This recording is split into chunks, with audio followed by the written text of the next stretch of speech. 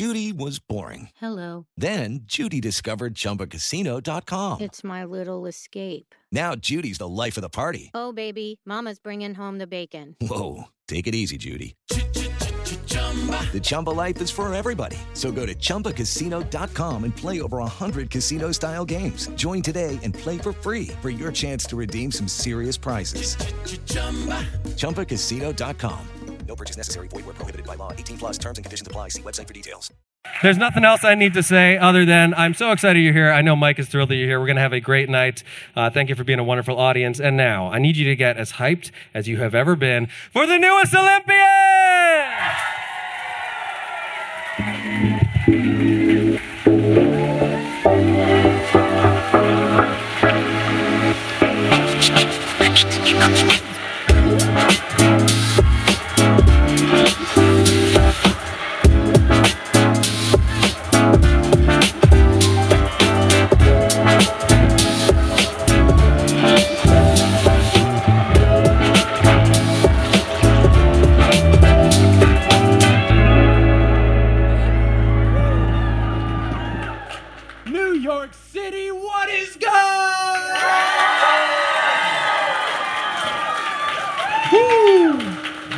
It is a delight to be back here doing another show under interesting circumstances, talking about a movie that is certainly a movie.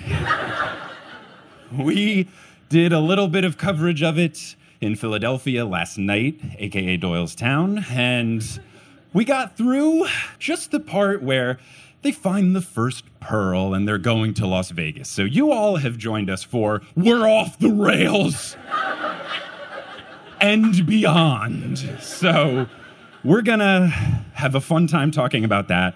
I think we just get right into it. Let's not waste any time. Let's get into meeting our guests because can't do this alone. Always have lovely guests here. So let's bring out our first guest. Our first guest is someone that you've heard on the podcast. You may have heard her other podcasts. She is someone who's been fantastic on the show, and we are recording this on October 22nd. Episode 100 of TNO is coming out tomorrow. And that episode slaps so hard. I will be posting it after the show tonight. And it slaps so hard, mainly because of this guest. So please welcome to the stage, Sequoia Simone. Thank you. Hello. And let's bring to the stage our second guest. This is someone who you've seen at least once doing comedy in New York City. I'm being straight up, objectively, honestly, Kelly's favorite comedian. Please make some noise for Adam Mamawala! Thank you. So, Sequoia, people may or may not have seen your reaction to the film that you did watch for the first time with me and some other fine folks that we streamed on Patreon. Just in case people haven't seen that yet and they want to know your thoughts before we get into it, what were your thoughts on the film? Mike, you made me watch this movie 2 whole times. And that was a lot. It was a lot. But yeah, my genuine reaction, if you were at the live stream, any of you that happened to be at the Patreon live stream, was a lot of screaming out loud and like standing up from a sitting position. I spent the whole time just like, "Whoa!" And then I'd sit back down, and then I'd do that over and over again. So just imagine that, yeah. Okay. And Adam, people listening to the podcast will have heard this, but the folks here in New York haven't. As someone who has never read the Percy Jackson books before and only seen this movie, did you have a different sort of opinion of, I don't see what the whole fuss is about. This seemed like a fine film. What were your thoughts? I went into it with a clear heart and a clear mind. I was open to the idea of liking it. I have now watched it once, and I am confident in saying that if all of this money were real, and you offered to give it to me in exchange for watching it a second time, I would say no and feel good about that decision. It's one of the worst films with the best casts I have ever seen. It is appallingly bad, really. So for reference in the crowd, who here has seen the film? Okay. That was a lot of wooing. I'm so sorry. Don't woo, just raise your hand. Who has not seen the film? Okay. Good for you. How Who here listens to the podcast? Who here is a significant other, friend, etc., that got dragged along and has no idea what's going on? All right. That guy. Don't worry. Do not worry. I always want to make these shows enjoyable for everyone. Then why are we talking about this movie? Because this is group therapy right, for Percy Jackson fans. But you're going to have a good time, too. Don't worry about it. And for any of you, if you haven't watched the movie, we're all doing you a favor in that you don't have to watch the movie because we did it, so you don't have to. And I did it twice. Yeah. I'd just like to say again. So we're going to pick it up where we left off, which is when they are about to go to Las Vegas. Now, what sucks about the Marauders map telling them to go to Las Vegas and the Lotus Casino is that it completely goes against the point of the lotus myth. Were you familiar with the lotus flower myth beforehand? I was not. It's fine. I wasn't either when I started the podcast, when I read the books. But basically, the whole lotus flower thing from way back in Greek mythology is supposed to be this false oasis sort of thing. In the Odyssey, a storm forces the crew onto an island, and then they eat the flowers, and then, oh no, they're trapped on the island. In Percy Jackson, the books, they stumble along the Lotus Casino along the way, and they get drawn to it, and then they get stuck in. But in this, it's intentional. So it just completely is the antithesis of what it is supposed to be, and kind of ruins all of the mythological purpose. Meaning because there's like no trick to it? Yeah, it's just like the map is like, go to the casino, and then it doesn't have subtext that's like, also it's a trap. Yeah. It's like, you have to go here. Right. Imagine if it did, though. Imagine if it just said, also it's a trap. Yeah. Do you think they'd I'm actually surprised it didn't because they spell everything out in this movie the whole time. Just smashing us over the head with it. Now, of course, when they're in Vegas, they have to make the most easy, simple music choice ever because that's the whole thing the film does. They play Highway to Hell after a character says, Highway to Hell. They're in Vegas, so they have to play A Little Less Conversation, A Little More Action by Elvis because you can't play any other song. Then they go into the Lotus Casino, and I called this out on the stream. They have a huge "Win This Car" sign in front of the car. Just the most obvious foreshadowing ever, where it's like, hey, guess how they're going to get out of the casino? Right. They Can might I just drive say, the car. before we even get into the casino, Sure. so when they're pulling up, have you been to Vegas? Have you both been to Vegas? Yes, I've been to Vegas. So it's fairly clearly Caesar's Palace is what they're using. And my guess is that they offered Caesar's Palace. They were like, we will use your name, completely free advertising. And someone at Caesar's read the script and they were like, it's going to be a no from me, dog. Like, there's no, you can call it Lotus, you can call it something else, but we want no part of this. So they go in, and it's just straight up a casino. In the books, it felt more like a big Dave & Buster's or an ESPN zone, if you've ever been to one of those. Because it was geared towards children. Right, because it was supposed to trap children. Which they were in the books, but in the movie, they are adults. Not. And horny ones. Yes, gosh. Yeah. Not Grover, but the rest of them. So they go through, and then these people going around, instead of giving drinks, they have these lotus flower cookie type things. And I gotta say, they do look very tasty. They look good, yeah. Look delicious. They look like soap. Oh, interesting. But some soap looks tasty. Tide Pods. That's a whole thing. So then, because they are in a casino, they have to play Poker Face by Lady Gaga, which I'm okay with. Like, I guess I'm more okay since this movie came out in 2010 with very 2010 music being in it. So Poker Face by Lady Gaga is playing. They eat the lotus flowers. In the books, it's just a kind of thing that makes them want to stay there. But in the movies, it is mushrooms. Yeah. Yeah. Yes. They're immediately hallucinating. Yeah. They are truly tripping out on psychedelics. The colors around them change and everything. It's just like they either did edibles or shrooms or something. It's ridiculous. Grover then starts walking around with a harem of girls because Grover's a different character in the movie. Percy and Annabeth start playing craps, and then Percy does that thing that is like the only gif I see ever on Percy Jackson Twitter where he does the like, thing. And then Grover gets a mani-pedi, and no one questions the hoof. They just, go on and give it a bunch of nail polish. Well, everyone is really high. So they're like, I could just be hallucinating this hoof, right? Even the people working there? Even the person doing his nails? Oh, yeah. Oh, it's everybody. Even if you accept that he's got goat legs, that takes way more nail polish. It should cost more. Yeah, like, to paint a whole hoof. A whole hoof? That's a lot of nail polish. That's a lot of nail polish. Yeah. So then Grover does choreography with about 20 backup dancers. The choreography fine. Like, it's not bad. I just want to know when they learned it. I want to know, did they go into a back room? Are they just vibing? How did it all come together? Maybe it's a side effect of the lotus flower. And like, could they distill just that side effect of the lotus flower and give that to me? Because I would like to be doing choreographed dances. What's funny is by the end of it, they realize that they've been in there for 5 days. So maybe they did learn the choreography for 3. It could be, yeah. So then, as this is all going on, Percy Jackson's inner voice, which is Poseidon just telling him what to do because Percy cannot have an independent thought in this film. His voice from Poseidon tells him, do not eat the flower. It dulls the senses and it keeps you prisoner there. Why didn't he tell him that 5 days ago? Yeah. Great question. He was busy standing behind buses and letting them pass. He was badgering fishermen on Coney Island. But the voice thing really sucks because it truly just makes Percy in this film an idiot. He doesn't think of anything on his own. And Percy, in the Lotus Casino scene in the books, he recognizes what's going on. He has a conversation with our friend Darren, who spells his name Darrin. And then he realizes what's going on. And just for Poseidon to keep telling him things throughout the film over and over and over again stinks. I really, really hate it. So then we do have like a semi-Darren scene where after hearing this, Percy does see a guy in a Who shirt and, you know, whatever the little leather dangly... Fringe? Thank you. Sorry, I own no fringe. But he is playing pinball, and then we learn that this guy thinks it's 1971. So then Percy... Of all the characters to keep, honestly, everybody they got rid of and they kept that guy? Yeah. They were like, Ares, the main villain? No. Kronos, the main villain? No. Clarice? She's Annabeth now.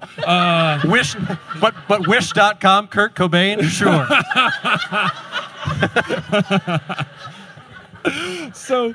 Percy then sees that the roulette ball is a pearl. It's one of the 3 pearls. So then he begins rejecting all of the people trying to give him lotus flowers. The bellhop tells someone on his radio, Percy Jackson is awake. And then Percy starts warning the team while TikTok by Kesha plays. It's so good. It's so good. Maybe the best needle drop in the whole movie. Yeah. I was really happy, really, really happy about it. So then the team does snap out of it, and they start to get chased by the security. Grover beats people up with his crutches, which I enjoy. I think it's nice. Sure. Annabeth beats people up with a pool cue, which seems intense. And then they get in the Bugatti, and they drive off. And unfortunately for this film, I woke up in a new Bugatti. Came out in 2013, so they couldn't... put in the next most obvious choice, but they drive off. Like I say, I was just waiting for Alexander Daddario to eat a white lotus.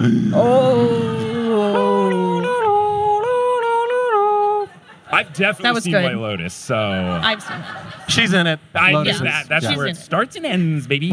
So then Annabeth, in just the worst delivery possible... I'm sure Alexander Daddario's a nice person, but she says, now that all makes sense. That was the lair of the Lotus Eaters. They've been luring people into their traps since ancient times.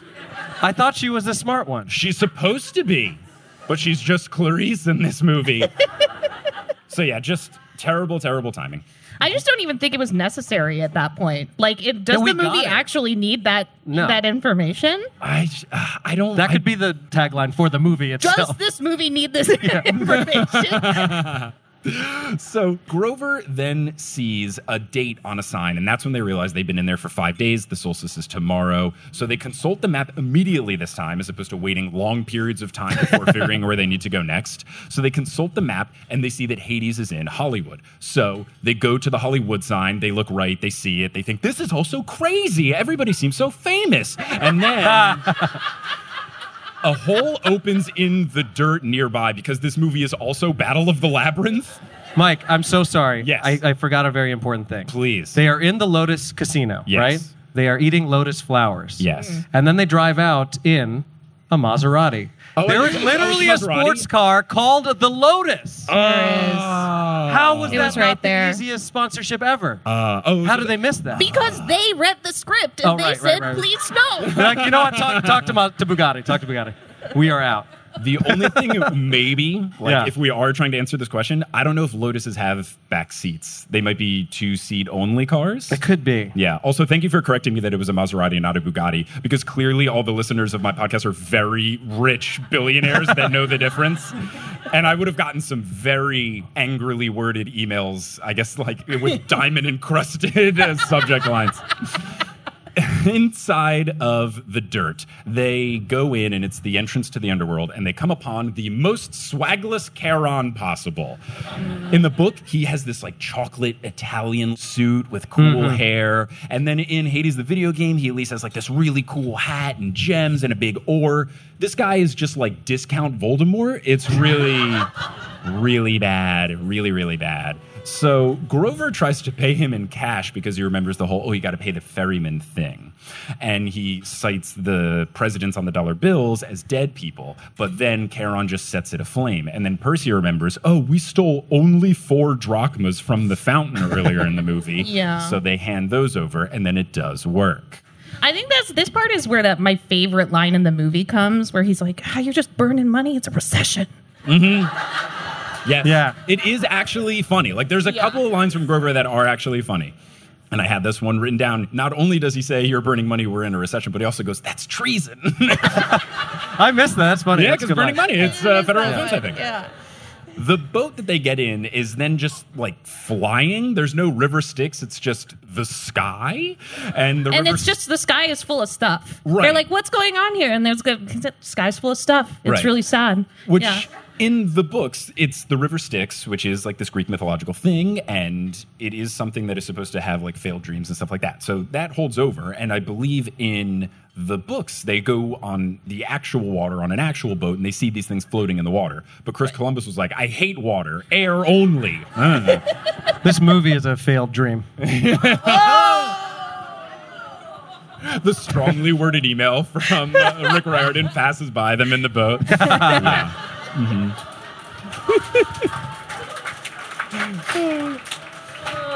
So they arrive at Hades' palace, and then Charon says, this is as far as I go. This doesn't make any sense, though, because this is exactly where they want to go. You only say this is as far as I go when they like can't bring you all the way where you're supposed to go, right? Yeah. Right. Okay, good. And they were like, that's fine. We're here. Yeah. They're like, could you walk me inside, please? So they enter, they get approached by some hellhounds, which do look very scary. Like, very, very scary. I'm assuming this is supposed to be a children's movie, and like a lot of the stuff is just straight up creepy. Yeah. But they've got really I don't creepy-looking assume this is hellhounds. supposed to be a children's movie. Well, given that Chris Columbus thinks the entire audience is a bunch of idiots because the entire dialogue is just like, this is what's happening in the movie. Yeah. I guess. But we get some really creepy hellhounds, and I was just trying to imagine any of them as Mrs. O'Leary. And I was like, this is not the cute hellhound that I want. in the books later on, Percy befriends a hellhound, and it's like the only good one. But yeah, He rescues it? I mean, kind of. No, so he actually leaves out pudding cups, and then the hellhound comes, and then they have a basketball league, and then they say there's no rules. Shut up. You had me for a second there. I got, look, the horse boys are on stage. I had to get something that's basketball good. in there. But no, he ends up befriending one, and it's this whole tough thing where it's like, oh, hellhounds are all supposed to be evil, but this one's my friend. Right. But yeah, I had the But when they same look thought, like Sequoia. that? No. No, yeah. The hellhounds come in, and then more shocking than this, guess who shows up? Rosario Dawson? I'm here for that. Yeah. Yeah. So Rosario Dawson shows up, and because when we first watched this movie on the stream, I closed my eyes because when they were doing the credits, I didn't want to know any of the famous people in the movie. So she shows up, and my initial thought was, what character is she supposed to be? Mm-hmm. And she explains that these hellhounds were agitated by the smell of another animal. So it's Grover being a satyr. She then realizes that Grover's a satyr, and then she's like weirdly turned on by it. We then learn that she is Persephone. And I was absolutely floored by this because Persephone's not in the first book. So why is she in the first movie? And also, Stephen Parra pointed this out. Stephen Parra, who's in the crowd tonight. Along with like an all-star cast of people who have been on TNO. The people that I got on the +1 list, guys, it's pretty good. Let me just list off the heavy hitters of people who are in the crowd. Wow. We've got Dr. Stephen Parra. We've got Jackson Bird from the first 2 episodes. Dr. Moya McTeer. Sherry Guo. Sarah Shackett. Emily Garber, and then someone that I very much enjoy but hasn't been on the podcast yet, Gabrielle Urbina. Like, it's an all-star cast of people in the crowd tonight. And now let's bring out Chris Columbus. But Dr. Stephen Parra pointed out to me, even after all of this shock, this movie takes place in the summer. Persephone is not supposed to be in the underworld. Yeah. She's supposed to be above. So this makes absolutely no sense at all. I like that everyone who's already mad at this movie is now more mad at the movie. So it's just really confusing. I guess like the only reason it's supposed to be less surprising is they talk about Persephone earlier in the movie, and these are her pearls now, I guess. So it's not supposed to be so shocking, but it does make no sense to me. Right. She's leaving pearls all around for her lovers to have so they can leave hell in the most like, how are her lovers getting the pearls? Why are they there? Why are they like that? They just go to the Parthenon and then, jump up. The way she hits on Grover is so bad, too. It's because she does this prolonged, pause. She's like, I've never had a Seder over at my house. Yeah. It takes a really long time. It's really, really Cringe. bad. Now, every aspect of the dialogue, it really just proves that the dialogue is just to let the viewer know what is happening. And then she gets into a bit of yelling with Hades from a distance, saying, I don't want to be here, blah, blah, blah. She gives like a good or what? Like when he threatens her, a whole thing. He, of course, when they are brought to him, he is sitting in a chair with his back to them, staring at the fireplace next to a Gibson SG. Because, of course, you have to give him the AC/DC guitar because he's Hades. It's just, the laziest choices. Just every choice, the costumes are fine.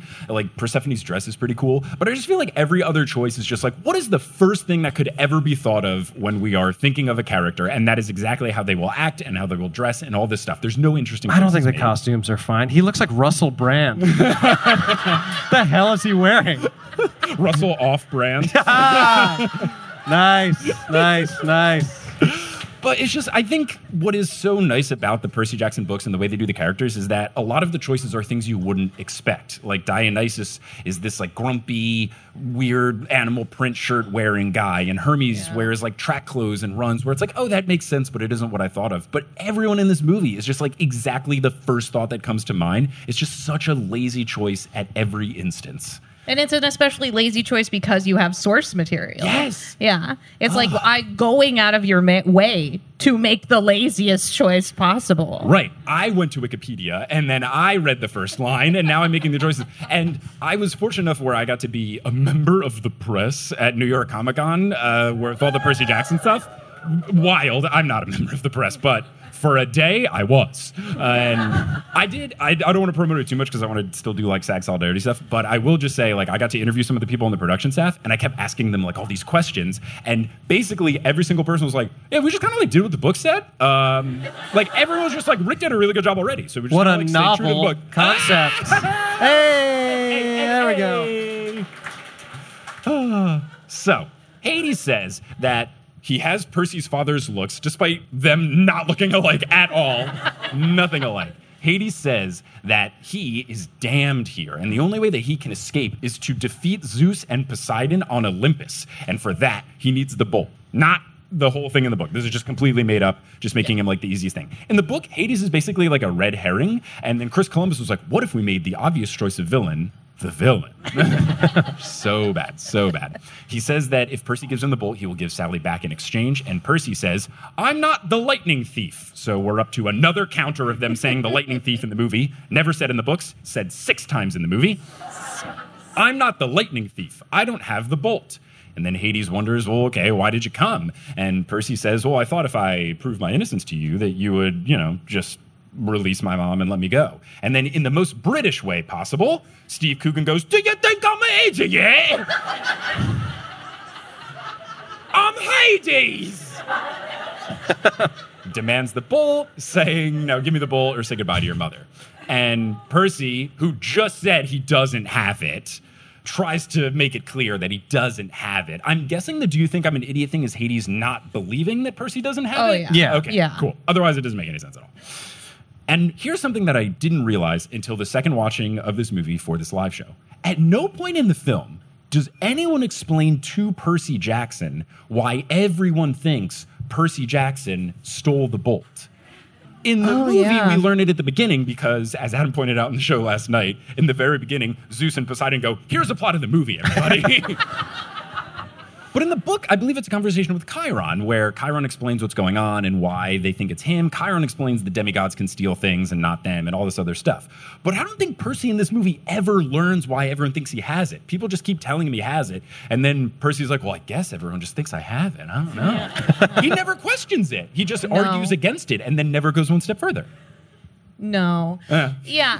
I also like that Hades is like, "Hey, do you have it?" And he's like, "No, I don't have it." And Hades is like, "I don't believe you." And then he expects Percy to be like, "Well, you got me." Right. It's like when they're like, "Check this box if you're a terrorist." Well, now that I've been asked, I guess. Tried.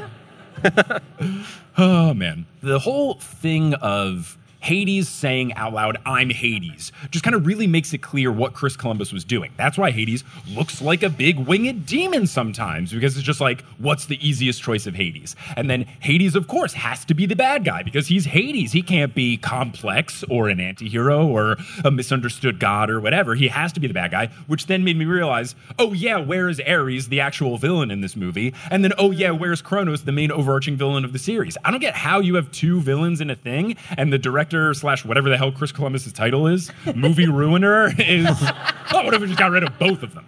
Ugh. But then Hades does what is the natural thing to do in this instance, which is grab a bone candelabra sphere and smash it on the ground. Then Sally materializes out of it. I love how long it takes for Sally to materialize, too. You're Way sitting too there long, looking at yeah. her watch like 5 minutes later. She's still materializing. She's lagging.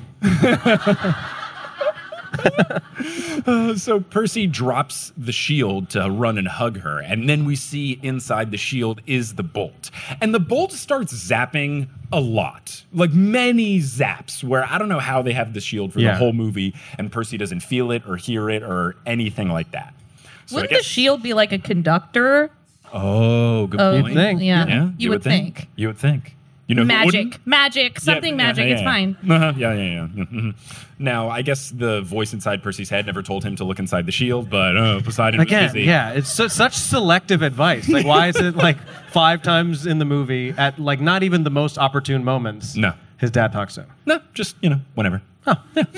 Hades sees the bolt and grabs it. He calls Percy a liar. Percy denies it. Annabeth, with, again, really bad line delivery, goes, "No, Luke rigged it. He used us." And then Percy, just in case we didn't get it after that, Percy says, "Yeah, Luke stole the lightning bolt." Thanks, Which Percy. would make him the lightning thief. And I'm Percy Jackson, and these are the Olympians. And have I mentioned that I have dyslexia and ADHD? Because I do. It's getting worse, Mom. But nobody asked at any point who Luke is. No. Hades is just like, Just a gamer. Luke. Just a gamer. Hades plays against Luke, actually. Oh, you in the mean video. Yeah. Hermes' son 232 XXX on Call of Duty? Now, Hades tells Persephone to feed them to the souls, and then these gates in front of the fireplace open, and these scary humanoids come out of the fire, but then they don't leave the fireplace. They just kind of like stand in front of it and go, "Rah!" But then they don't move, so the grate is pointless because these guys clearly won't extend past the barrier. But then Hades tells Persephone to summon the hounds, and Grover, again with a funny line, goes, "Lassie, sit, sit!" Pretty good. Hades then tells Persephone that he's going to become king of the gods. She kisses him in celebration, but it's actually a fake-out move because she steals the bolt and then zaps him with it. And when I watched this the first time, you can see my reaction on the Patreon stream, but just, we've already had a situation where the main villain is gone, the second villain is gone, the red herring is now the villain, and this character who's not in the movie I thought was like the secret villain, because I thought Persephone was actually going to be the bad guy, but it turns out Persephone just wants to do it because she doesn't like Hades, and he's rude to her and stuff like that. So she zaps him, closes the grate, sends off the dogs. Percy asks why she did that, and she says, because he's rude and abusive. Okay, good enough reasons. Sure. But then she says if the gods started a war, she wouldn't be able to have her time on the surface, which is in the summer. She gives the bolt back to Percy and tells them all to go. But the problem is they only have 3 pearls. And this actually happens in the film. Persephone says, after they dejectedly look at the 3 pearls, then Persephone goes, only 3? There are 4 of you. And then continues with information we already know. Each pearl only transports a single person. You're like, are these Annabeth's lines? And they just gave them to Stephanie. It's so bad. It's so bad. Percy offers to stay, but Grover insists, though, because he gets to have sex with... That is the subtext, for sure, yeah. There. He doesn't list that as the reasoning, but it is on the table. But no, he insists that he stay because he is the protector, and it is his job, and he should do this. But it's also funny when, like, he offers, and then it's almost like he's expecting them to be like, no, and they're like, sure. Okay. Yeah, they accept it immediately. Yeah, there's no pushback. They're There's like, not even... well, I guess it's settled. Yeah, there's not even like a half-ass, like, oh no, are you sure? Yeah. Oh, really? Oh, that's so nice of you. Yeah. They just, like, we watched Sally materialize for 5 minutes, but this whole conversation about who stays and who goes is 2 minutes long. Yeah. It's so quick. It's so quick. It just came to me. I have a theory on the seasons discourse. Okay. You said Persephone is not supposed to be there in the summer, but when it's summer here, it's winter in Australia. How are we to know what the seasons are in Hades? Oh, wow. So in this universe, Hades, Hades is Australia. British accent. He's Australian. Yeah. I like it. it. Or no. He's British. It always rains there. So he's like, yeah, it's always winter. Summer, what are you talking about? I'm gonna get some. Do I look like an idiot? Do I? I'm gonna get some bad emails from atco.uk email addresses. So the 3 people who are going put down the pearls, step on them, and then focus on where they want to go. Olympus, where at least 2 of them have never been. Yeah. You're just thinking of the idea of what it might look like to them, and it works, yeah. Which would be funny if they do this, and then Percy ends up not on the roof of the Empire State Building. Like, what if he went to, like, Greece, and he was like, I thought we were going to Olympus, guys. Because, they teleport, and then they just go to the Empire State Building. Now, Grover staying back is supposed to be bad, but as we've talked about, the implication is that he's going to just have, like, a very sensual time with Rosario Dawson. And all of that aside, just based on Grover, the character in the movie, he is so horny, of, like, trying to get with the Aphrodite bikini girls and the people in Vegas, like... I don't understand. Is it because she's like so intimidating? Is it because she's a god and might be like too powerful and like injure him? But it's just so weird for this character the whole time who's just trying to like get it on. He finally gets the chance to like get it on with a god. And he's like, oh no, gross. I would have understood that from Grover, the character in the book. But the Grover that we've seen for the past 90 minutes would be so down for this. Are you kidding me? It's all a front. It's all a front. Oh, you think he's putting on a front while the 3 of them are there, and then once they leave, he's like, oh, thank goodness. Time to get my Grover I'm so on. brave. I'm going to stay. Try to like later get points, friendship points to them. Yeah, okay. So he stays back, and then they transport to the observation deck of the Empire State Building. And Percy immediately goes, this isn't the right place. This isn't Olympus. This is the Empire State Building. And only then did I realize Chiron never explained the whole Greek god thing. So in the books, the whole reasoning of why Olympus is on top, it's the 600th floor of the Empire State Building, is that it's this explanation about how like the Greek gods just kind of go wherever like society is thriving most. So it was Greece back then, and then it moved around, and now it's in America. That never gets explained to Percy, and is never explained in the movie. So we're all just supposed to like get it and not question it at all? Yeah. Even though none of the Greek gods talk in an American accent, they just talk in like vague, old, dramatic.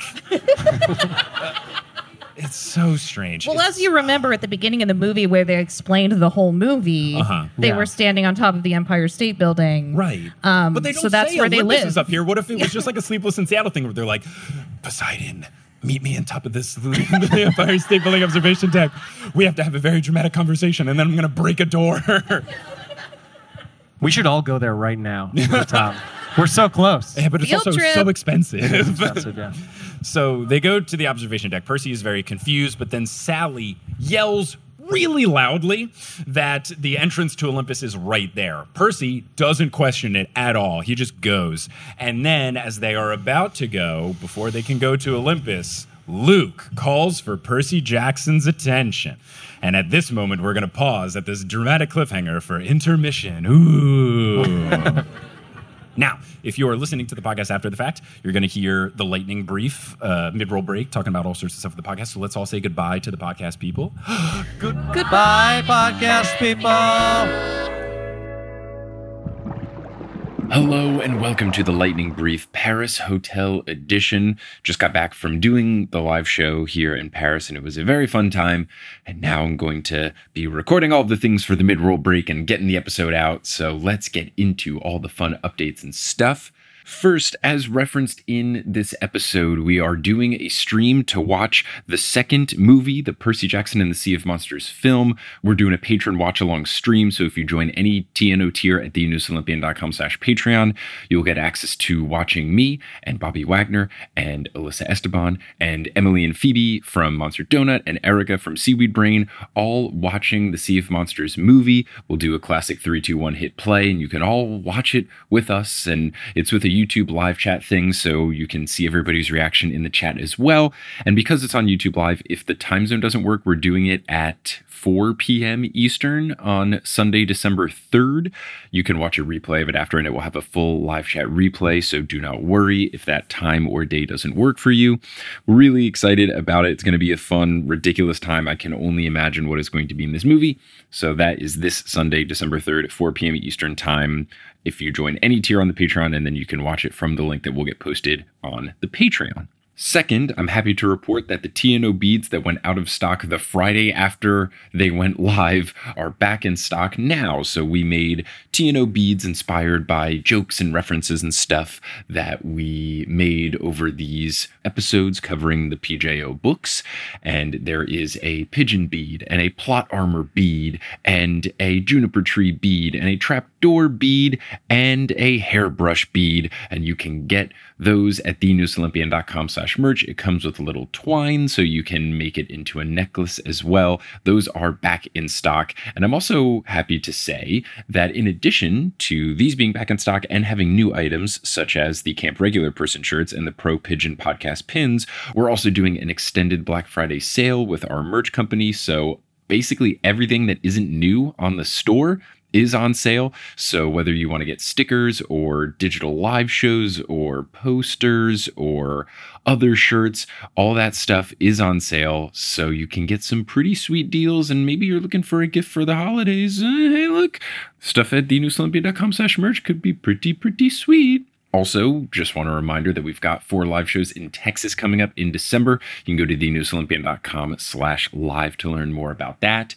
And also earlier we mentioned the Patreon. I want to give a shout out to the folks who have joined our Patreon most recently. So shout out to our newest God tier patrons, Sydney DeLuise Jones, Torin, Abigail Caruth, Roman Consul, Peter the Pigeon, and Hayden J. Osborne. And shout out to our newest demigod tier patrons, Shinya, Jessica, Dave Chong, Kelly, Lydia, Annabeth's twin, the Bluest Olympian, Katie Goring, Timothy Walker, Meta, Tamara and Jordan, Janine H., Avery Henry, Xanth Joy, Apollo Diviana, Alexis Rose Smith, and Katie Source. As far as things relevant to this episode, there's a couple of times I mentioned not wanting to go into too much detail about the TV show because I'm trying to be a good SAG Solidarity boy. We recorded this before the SAG strike was lifted. Obviously, it is lifted now, so the plan is to do episodes about the TV show. But at the time, I was trying to be a Solidarity boy, so if that sounds confusing, that's because the timeline of Earth exists. Now, if you're all caught up on the News Olympian and you're looking for new content to consume, I think you would really enjoy the stuff that we put up on the TNO Patreon. If you're already considering joining to watch that stream,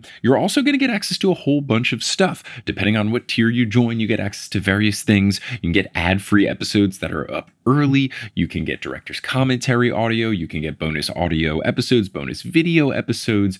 You also get access to the exclusive Per See You Later merch, the only Per See You Later merch that exists, lives at the Patreon. You can get stickers and pins, and it's all good stuff. So head on over to thenewestolympian.com/Patreon, and you can get access to a whole bunch of content that can hold you over in between episodes of TNO. Now, we do have a new sponsor you'll hear about soon, Quince, a wonderful clothing brand. But before I wrap up here, you're going to hear words from a few of those sponsors. One of them is Quince, and there will be some other ones as well, potentially ones that are not read by me. Those are locally inserted, so if you live in France, don't be surprised if you hear an ad in French. But once those ads are complete, we'll get back into this episode of The Newest Olympian. This episode of The Newest Olympian is brought to you by Quince. Let's say hypothetically that you are Percy Jackson and you are going home for the winter and you want to get some good holiday gifts for your family, maybe even yourself. It's cold in New York, you want something nice and warm. Maybe you want to get some quality cashmere at an affordable price and a lot of other good items. Where could you get those? You could get them with Quince.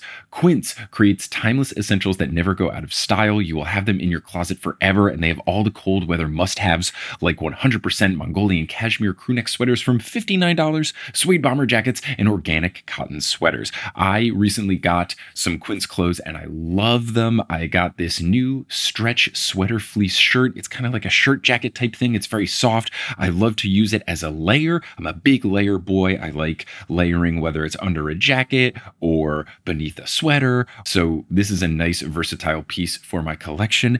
And then also, speaking of gift giving, we were able to get some nice sweaters for our niece because they also have kids clothing. So they have so many wonderful things: men's clothing, women's clothing, kids clothing, stuff for your home and bedding. They truly have it all. And the best part is that all Quince items are priced 50 to 80% less than similar brands. They partner directly with top factories, they cut out the cost of the middleman, and they pass the savings on to you, the consumer. And Quince only works with factories that use safe, ethical, and responsible manufacturing practices, along with premium fabrics and finishes. What is not to love? Make gift giving better this year with Quince. Go to quince.com/newest Olympian for free shipping and 365-day returns on your order.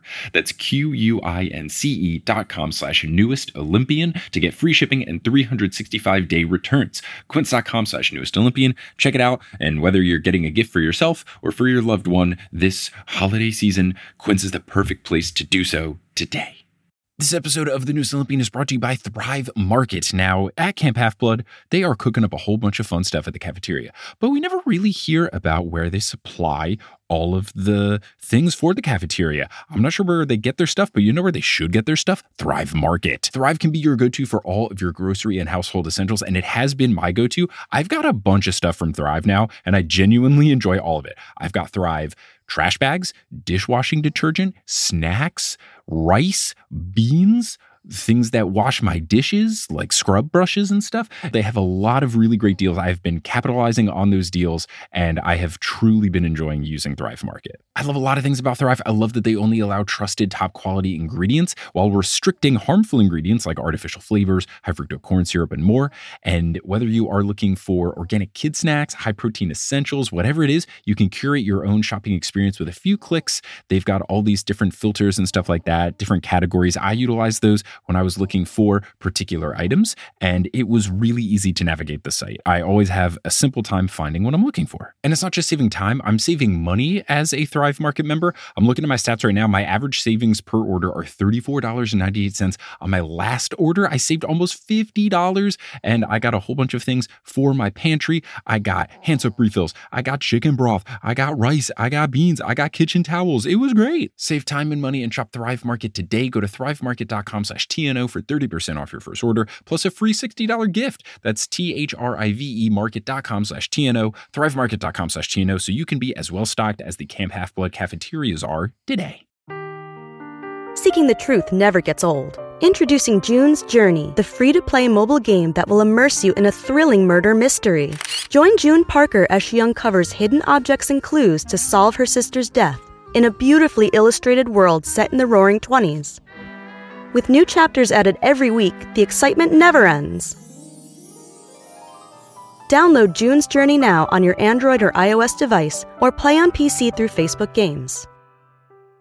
This episode of The Noose Olympian is brought to you by Straight River Coffee. If you've been listening to The Noose Olympian and you're thinking, my goodness, I would love to pair this podcast with a nice warm cup of joe, but not just any nice warm cup of joe, but specifically TNO branded coffee. Well, you are in luck because TNO Coffee exists. That's right. We have partnered with Straight River Coffee, which is a small independent business that is made up of folks who listen to The Noose Olympian, and we have teamed up to make TNO coffee. So there is a specific roast from Straight River Coffee called Anna Clue's Roast. I came up with the name. I think it's very good.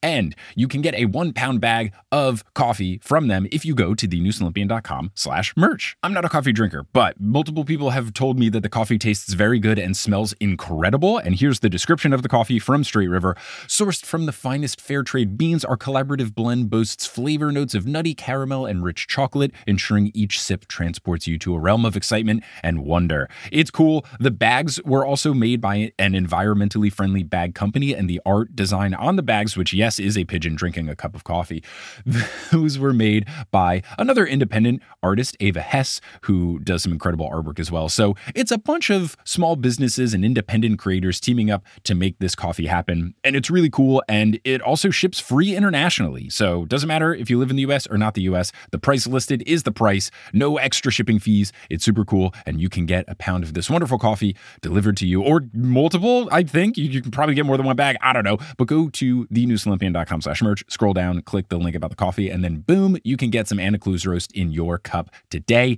And then you can perfectly pair TNO coffee with your TNO podcast.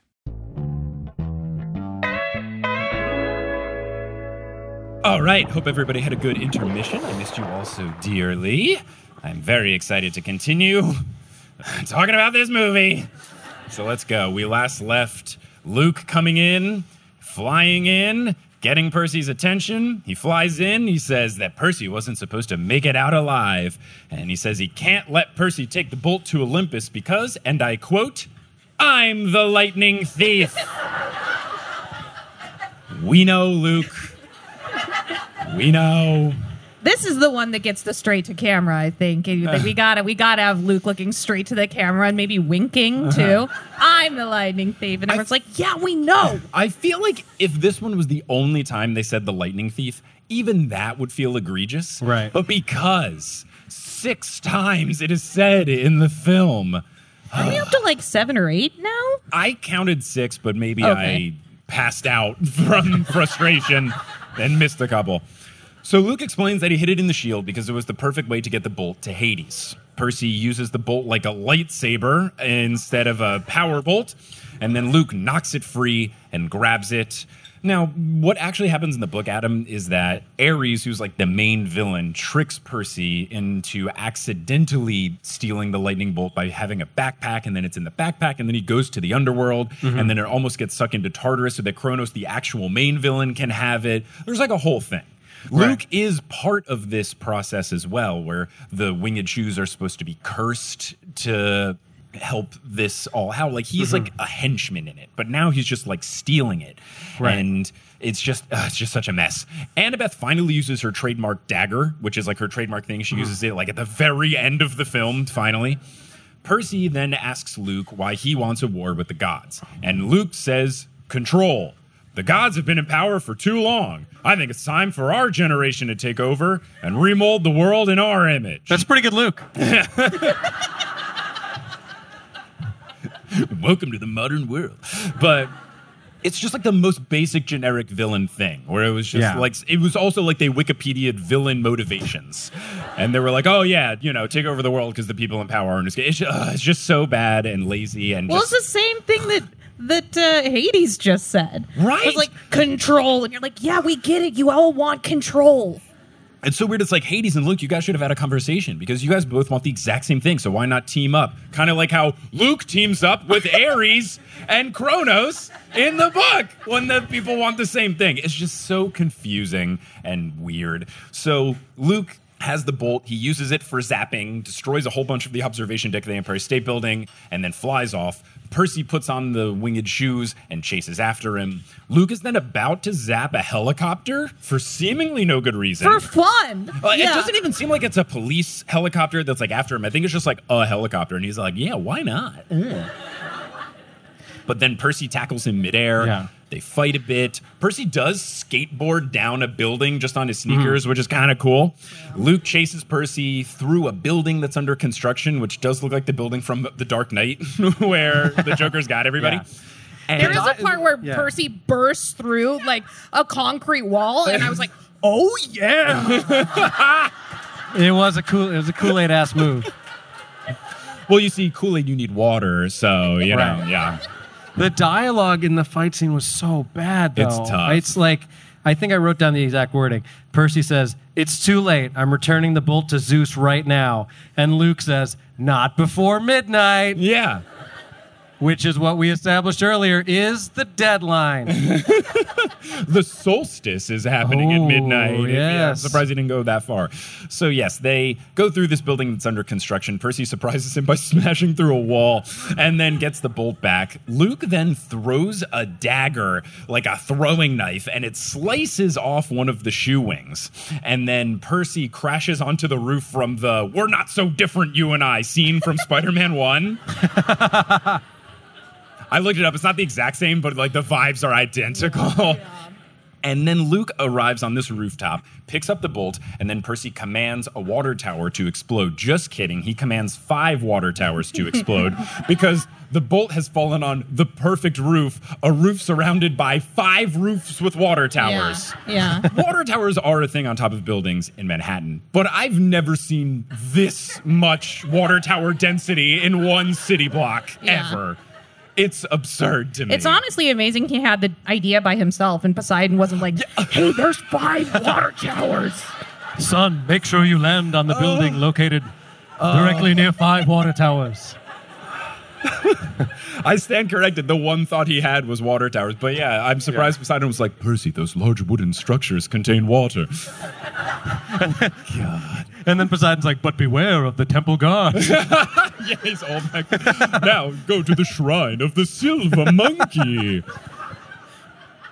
Nothing scarier than those dudes who steal. Nothing scarier. Yeah. Luke arrives, picks up the bowl, Percy commands the water, and then all the water rushes at Luke. And it is actually a pretty cool shot of Percy making the water surround him and then making it break apart. And then in the breaking of the two waters, like Moses, you see the Empire State Building rising. Like, it's pretty cool. It is pretty cool, but he does take, again, like 5 minutes to gather up all this water, and Luke's just standing there with the lightning bolt, like he's never seen lightning before and doesn't know what to do with it. Yeah, there's a lot of, because in the beginning in the Medusa thing, we've got like Percy waiting for 12 minutes while all of the statues fall over. There's a lot of like waiting while scary thing happens and then no one doing anything. Right. But even beyond that, they have, I think, isn't it like 10 minutes to midnight when they start this fight?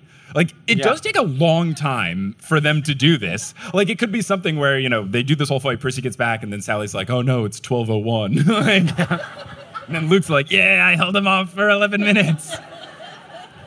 Percy then makes a water trident show up, and then he chucks it at Luke, and it, like, catches him in between the neck without, like, piercing him. Thankfully, his neck is perfectly the size of in between two of the prongs. Thankfully? Well, I guess thankfully, I feel bad for, I just imagine Luke as like the actor and I'm like, oh God, this guy didn't ask to be in this. But he gets like shot into the water. I guess he drowns. So like there's no way, it seems like that trident is just going to continue downward. But he ends up in the river. Percy grabs the bolt. Thankfully, they have 2 minutes, so the fight took 8. And Sally also, thankfully, knows the secret combo of breaker switches to get to Olympus. There's no way. There's no way she would know that. I don't know. Unless Poseidon brought her and told her, I'm not sure. In the books, you have to go in the elevator in the lobby, and the security guard is actually like a Greek person who has to like suss you out and then can let you go up with like an access card. But this is just like, yeah, if you kind of switch some switches around, sure. But also, where is any of the security on the Empire State Building? Like, even just regularly, you would think there'd be some sort of security there. But 8 minutes have elapsed since the whole observation deck just like got destroyed by repeated bolts of lightning. There's no helicopter, there's no police presence, there's no security guard, and there's no like door lock on this door on the roof. There's just nothing. Yeah. Also, didn't this film come out like 2010? Yeah, 2010. This is post 9/11. Oh my New York City. like just no security no anywhere. way. no, Yeah. nothing Just at all. Go on. Yeah, Maybe her mom whispered the code to her. Oh. Yeah. Sally's mom was Sally's left, right, left, up, right, down, yeah. A, B. Yeah. Or Zeus was like, Poseidon, you got to stop telling your girlfriends how to get into That's why they were told they couldn't go back down there anymore. Exactly. Maybe the Marauders map said it. Like, it was like, just shows a picture of the breakers with them circled. So they take the elevator up to Olympus. Of course, Sally can't leave the elevator because it is the same magic that controls the gate to Camp Half-Blood where she's just stuck in the elevator. I hope she's not claustrophobic. So she can't go. Percy and Annabeth proceed, and then they come upon... But this is another moment where they're like, 2 minutes. We've got 2 minutes to get there. They get out of the elevator, and there's like this whole winding path. There's like the steps from Rocky. Yeah. They can't. There's no way they get up there in 2 minutes. There's that fudge guy from Candyland along the path. So they come upon all of the gods arguing until Zeus Bean silences them. And then he's played by Sean Bean in the film. So then Percy and Annabeth arrive just as the weird funky clock strikes 12. And they have the giant small CGI going on where they're supposed to be 10 feet tall. I don't understand, and I guess it's because the better movie used practical effects, but like, how is the CGI from this movie, which came out in 2010, significantly worse than Lord of the Rings, where they do big and small and stuff? Like, it's so unbelievable. And it's a 2010 film. Like, it should look a little bit better than, like, Mike TV from Willy Wonka and the Chocolate Factory. It's really bad. So they have that going on. And then, just when you thought they weren't done, Zeus says, "Give me the bolt, lightning thief." Gross. That's the lightning thief to you. Percy says he didn't steal it. It was Luke, and he clarifies Luke, son of Hermes. And when he does, everyone turns to look at Hermes at the same time. And then Hermes gives this look where he kind of goes, "Luke? Well, that doesn't ring a bell." Yeah, counting. Luke is... Which one is he again? I don't remember. Percy explains that Luke wanted them to destroy themselves, and then all the gods instantly are like, "Oh, wow, yeah, I get it. Oh, I see the error of our ways. Oh, yeah." They're like, "Oh, we were about to do that 1 minute ago." That was the plan. Zeus is proud of Percy and then calls for peace. Athena is proud of Annabeth. Percy asks Zeus if he can save Grover, and Zeus agrees, though he is kind of sassy about it. Then Poseidon asks to be able to speak to Percy, and Zeus says just this once. It's like, joke's on you. I talk to Percy all the time. That's hilarious. It reminds me of the John Mulaney joke about like the Law and Order judge who allows everything. Yeah. I'll allow it. But just this once. Yeah. What is extra frustrating about this scene, I've already talked about the confusion of, like, in theory, Ares is here, but also all of the Greek gods are just wearing normal Greek armor. And in the movie, they all have these fun vibes, like Poseidon is a fisherman and Zeus wears a cool pinstripe suit. We don't get any of that. They're just all wearing, like, the same They don't have the Greek cool armor. chairs either. I wanted to see the cool chairs. Yeah, Poseidon has, like, a fishing chair. Hephaestus is all, like, tinkery and stuff. Like, they all have thematic chairs. What is a fishing chair? Like, I've gone fishing one time in my life. I caught a minnow and a leaf. That was it. Nice. That's a good haul. Yeah, well, I'll take it. It fed me for weeks. But like one of those like chairs that's like plushy in like a boat for fishing, where it's like got like the know the cup holder and then the rod holder. I'm really good at fishing in Stardew, though, and in Hades, the video game, where I lean in a millimeter from my computer to get the right thing. Now, Poseidon then tells Percy that he is grateful, and Percy goes, "I didn't do it for you, I did it for Mom!" And then he walks off. Then Poseidon does his water power thing to talk to Percy at, like, regular size, because that'll get to him. And then Poseidon tells Percy, "Oh, I want to talk to you more." Percy asks, "How old was I when you left?" And Poseidon says 7 months. And Percy says, "Look, I didn't need you here all the time, but I would have liked to have seen you, at least once." And this is like, I think the only time in the entire film that Logan Lerman, whether he's allowed to or was directed to or the script called for it, but it's like the only time he shows emotion. And we made fun of it in the last show, but he's not that sad about Sally dying. He's just kind of like, "Oh, man, whoa, camp." But here, at least, like, this was, like, the closest he got to, like, expressing genuine emotion. And it made me wish for more of that, whether that is direction or scripting, whatever it is. Like, I wanted more of this because there's just no emotion. Like, every dialogue is just plot, plot, plot, plot, plot. It's really frustrating. It's hard to believe really any of the relationships in the movie. Yes. It's bad. Yeah. There's no chemistry between Percy and Chiron. There's no love between Percy and Annabeth. There's not even the Annabeth and Luke backstory, which is like a whole thing where they have this like really emotional backstory. Grover as well. So like Grover's supposed to be friends with Annabeth. Instead of that Luke Annabeth like emotional backstory, she's immediately like, that guy put the lightning bolt in the shield. She just throws him under the bus immediately. Never liked him. Yeah. Also, like, Grover and Annabeth are supposed to be friends, and in this movie, like, it is not clear if they like each other or not. Grover knows who she is, but that is it. It's so... Well, she knows she feels strongly about him, but she doesn't know. No, she doesn't know if it's positive or negative quite yet. I hate how many quotes from this movie I know now. Like, it's really bad. I, like, have I dated your daddy. It's so bad. But shout out to Uma Thurman. She was great. Yeah, Uma Thurman rips. Wonderful casting choice. So good. So he says it would have been nice just to see you at least once. Poseidon says that he couldn't stay because when he was with Sally, he forgot about his responsibilities and he was becoming human. And that is why Zeus passed the law, which is just not how it is. I've explained to you like the real reasoning. The collective sigh. This just happened. It wasn't even a sigh. There was like a harumph. Just groans from the audience. It's just bad. It just feels like the whole movie, they're just afraid to make Poseidon complex in any way. In the book, they still do a pretty good job of being like, the gods suck as a whole. Poseidon is like the best of them, but he still kind of sucks too. Or at least he has like his not great elements. But it just feels like they were terrified of making Percy's dad not just like a perfect, lovable character the whole time. And they have to just keep doing these things where like on the drive to Camp Half-Blood, which you pointed out to me on our drive home, they never established that it's in Long Island. They never say where it is at all. No. They just drive there, so you have to be like, well, I guess it's somewhere near New York. They never say it. And then they have the hills of Vancouver in the background. Who knows where that is? Oh, gosh. But they were just so afraid to make Poseidon any sort of bad. Sally keeps hyping him up the whole movie. They're doing this. The whole decree was just because of Poseidon and only Percy. Like, they barely even talk about how they have a bunch of kids and stuff. Like, there's one mention in the Met, and that's about it. They just didn't want to, like, take any risk of anyone feeling any emotion in the film. I felt angry watching it. Yeah. So Poseidon says that he was always watching over Percy, and he always will. But I guess he only spoke to Percy in the past week, and that's it. Yeah. And not even at every single moment in the past week. And Percy's like, you mean like always? Even that one time? So then they shake hands, and we cut back to Camp Half-Blood. We've got Sally walking Percy to the entrance, but not walking in because she can't.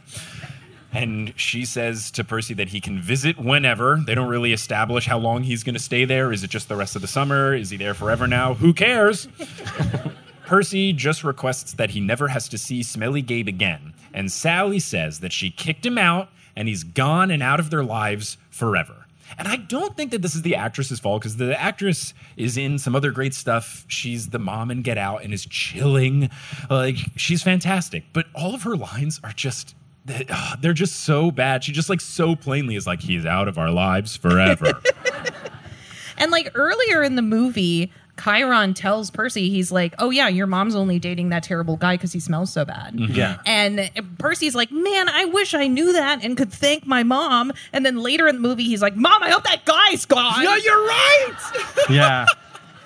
The other thing, and maybe I just don't understand this part of the story, it's like, are we to believe that now nothing will ever be a threat to him again, so he doesn't need that protection anymore? The correct answer is no. Like, Percy Right. is constantly at threat of dying all the time. That's why he keep going to camp and continually training, even though he just saved the world. Like, in the books, it's like, cool, you saved the world. You got to get back in the arena, my guy, because, you're going to fight scarier things. So, you're right to think that. But, no, they don't explain anything. They don't even really explain the whole monsters thing, except for the one line where Chiron's like, oh, all bets are off once you get out of the gates. Just so frustrating. So frustrating. So she says this. Percy then hugs Sally in the same way that he hugged Annabeth in Nashville. feels kind of weird. Like mom hug and girl I like hug being the same hug. I don't know about that one. Yeah, those are different hugs. Then Percy goes in. One guy, one person, the number one in parentheses, congratulates Percy when he arrives. That is it. In the book, they have like a whole party for him because he did just save the world. But everyone else, they're just training along and everything. And then one guy says, "Oh, nice job, Percy." Grover has his horns now. Percy then approaches Chiron, and Chiron goes, "You left the camp. You disobeyed my orders." I really wanted to say, "You deliberately disobeyed me." "You disobeyed my orders, and that is why you are my favorite student." Couple of problems here. One, definitely not his favorite student. He's been cold at best to you the whole film. Two, Chiron doesn't have students. I guess except for at Yancey Academy when he's Mr. Brunner or Mr. Bruner, depending on what part of the movie you're watching. But also Percy is his favorite. Like, yeah, he kind of wore headphones during his big lecture. That's your favorite student? I realize, though, what he's doing. Chris Columbus has just turned Chiron into Dumbledore. Like, that's all it is. Yeah. Talks in weird, vague stuff, doesn't want to show favoritism, but clearly has his favorite. Like, he's just Dumbledore in this movie. It's really, really frustrating. I also, I know that Luke was bad, and presumably everybody else knows that by now, but it's wild to me that, you just murder a classmate and then just go back to camp. No one says anything about it. Well, he was the lightning thief. That's true, he was, yeah.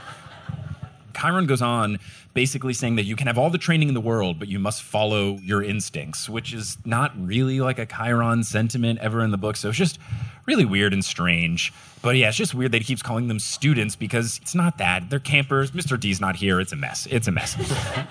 Annabeth is back having the exact same fight scene from the beginning of the movie where there's 5 guys around her. Like, she even knows some of the exact same fight choreography. I think they just took some of the footage. It could be, yeah. They shot these scenes back to back. They shot that back to back. They shot Percy getting in the camp back to back because the people firing the arrows are in the exact same spot. Like, yeah, Percy in the pool, one shoot day. Right, yeah. Whether it's the motel or the school. Yeah, everything was just done in one shot. And then they have the same fight scene, and then after she beats everybody up, she then asks, "Who's next?" And then Percy raises his hand saying, "I'd like to give it a shot," which is kind of a cool, fun, one of the rare moments where Percy Jackson acts like the character Percy Jackson.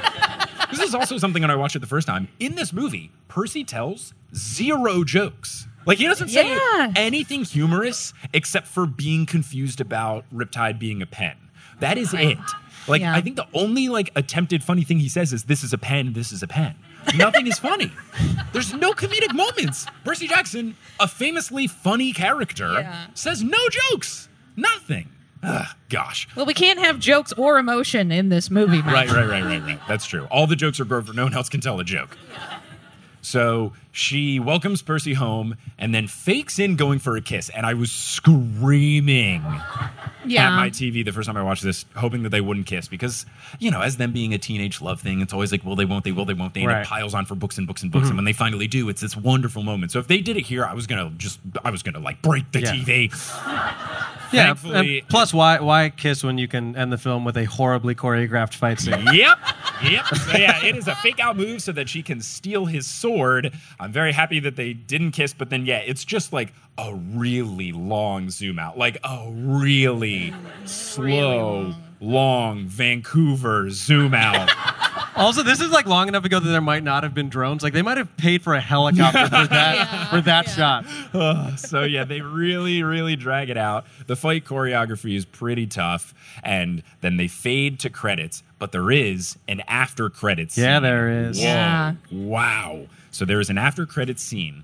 And it's Smelly Gabe coming in, and Sally has already put his stuff into boxes, which is arguably way too nice if you're kicking someone out. Yeah. She's put all the stuff into boxes, and then he goes, "What, am I going to move this myself?" And then she goes, "I don't know, figure it out." And then she leaves. But then he wants to have a beer, and he goes over to the fridge, which does have a lock on it, and then there's a note on it from Percy that says, "Do not open ever, under any circumstances, whatever." And then Smelly Gabe says something like, "I may be moving out, but I'm still king of this castle," which is you are decidedly not. But then he breaks the padlock off. What padlock did Percy get? This is not a very strong padlock. Just breaks it clean off, and then goes in, and then the Medusa head, even though no one lifts up the sunglasses, open eyes, open mouth, and then turns him into rock. In case you don't get it, after it fades to black, there's like 5 seconds of rock crackling noise, just in case. Just in case. I'm surprised the Poseidon voice didn't go, Smelly Gabe turned to rock. But what really... sorry. Why would you put it in there like that? Why would was you it take a lure off the glasses? for Gabe? Like, did he know that Gabe would come in and then say, I'm going to get in the fridge? Here's anyway? what sucks, Adam. Yeah. You are on the same page as Rick Riordan, the guy who wrote the book. Sally Jackson, in the scene where Percy's like, are you going to get rid of Smelly Gabe? Sally basically tells Percy, I murdered Smelly Gabe with the head. Yeah. In the book, when they have the head, Percy uses like the Hermes delivery service, because Hermes is the god of the messengers. He uses the delivery service to mail the head to the gods, and he writes a note like from Percy Jackson. Like, it's this whole sassy thing. It's great. Right? Or is that where he sends it? Am I wrong? Yeah. Okay. Yeah. And then how does the head get back to them? Return to sender. Return to sender. That's so good. Gosh. So they get the head back, and then I believe like Percy gives it to Sally so that she can do this. Yeah, he's like, hey, Mom, if you felt like murdering your husband, boy, do I have a gift for you. And then at the very end, she basically is like, I don't think Gabe will be giving us problems anymore. Yeah. And then the statue... Things have been a bit rocky between us.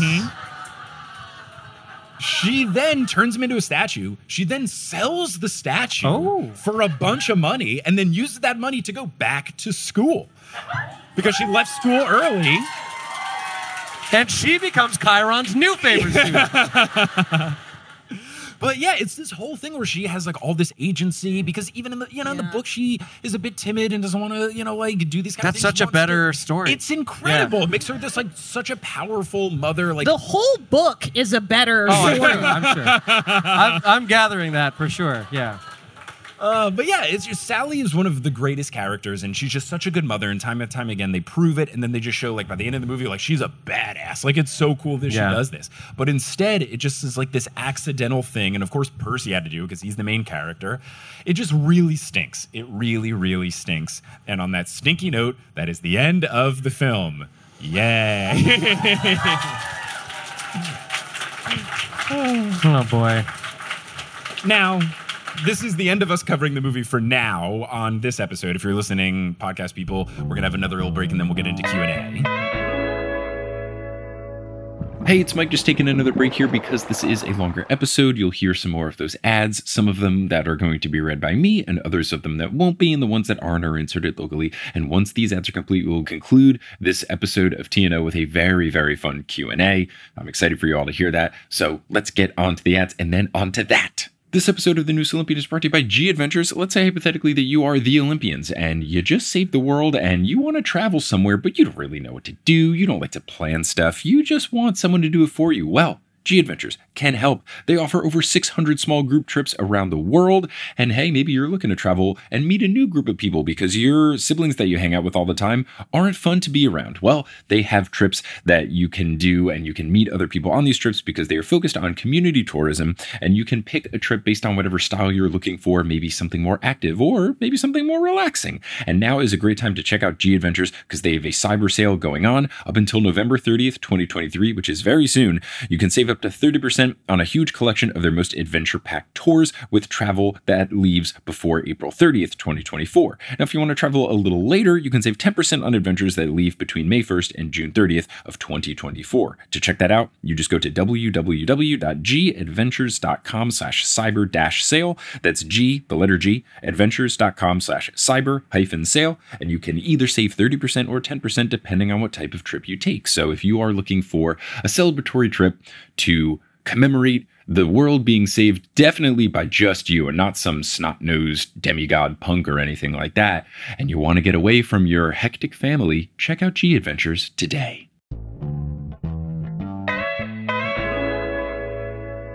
Let's get into some Q&A because people sent some fantastic questions.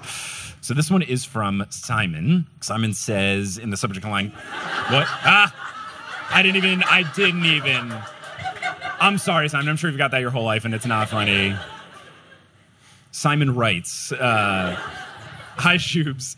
Thank you for having this amazing show. If you and Adam were Patreon supporters of TNO and Horse, what would your puntastic usernames be? Thank you for signing the jersey, Simon, a.k.a. Don't Go Chasing Taco Falls. So Simon is one of our producer-level patrons on Horse and has the Horse jersey.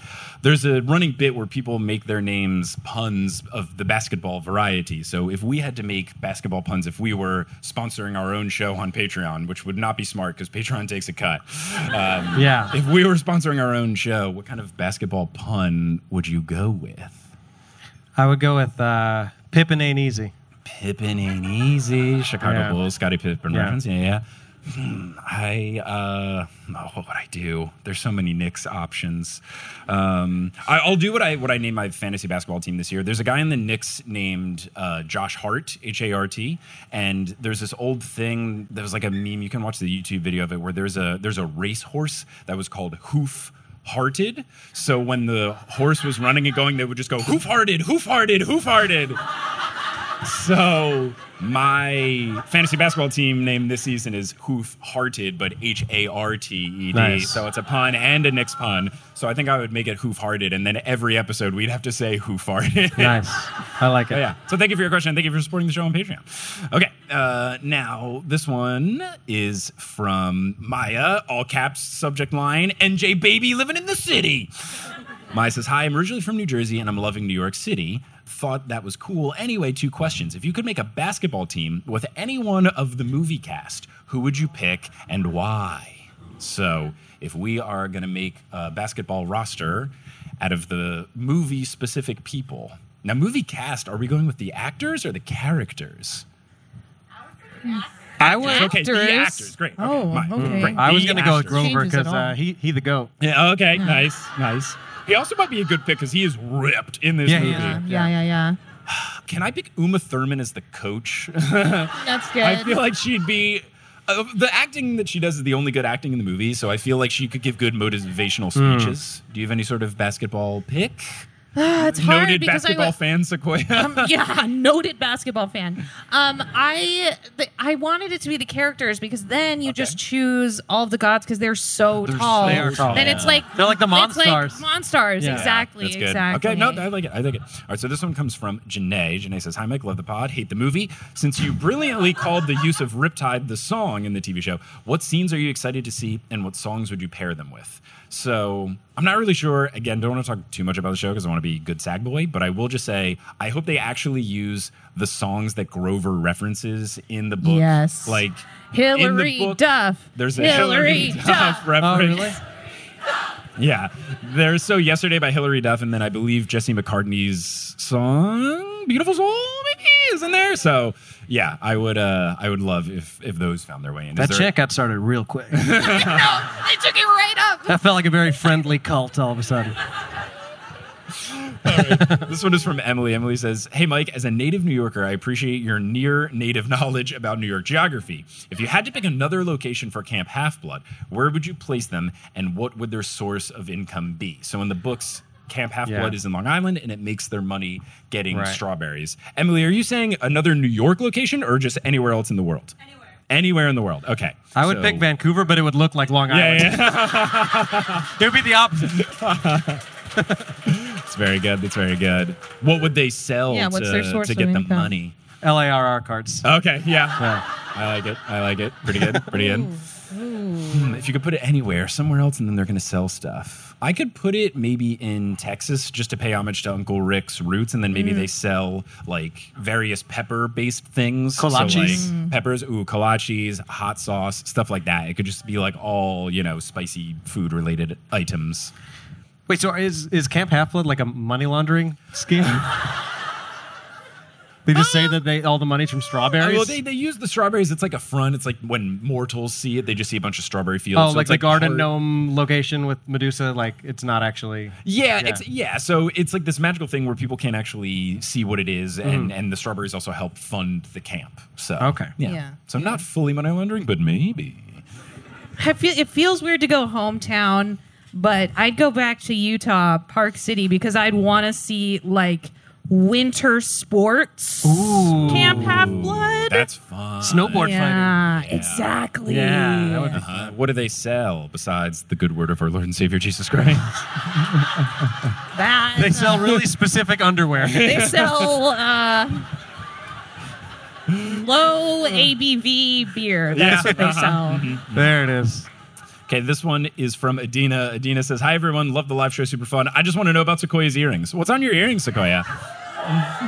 I've been getting a lot of compliments on these earrings in the hallway.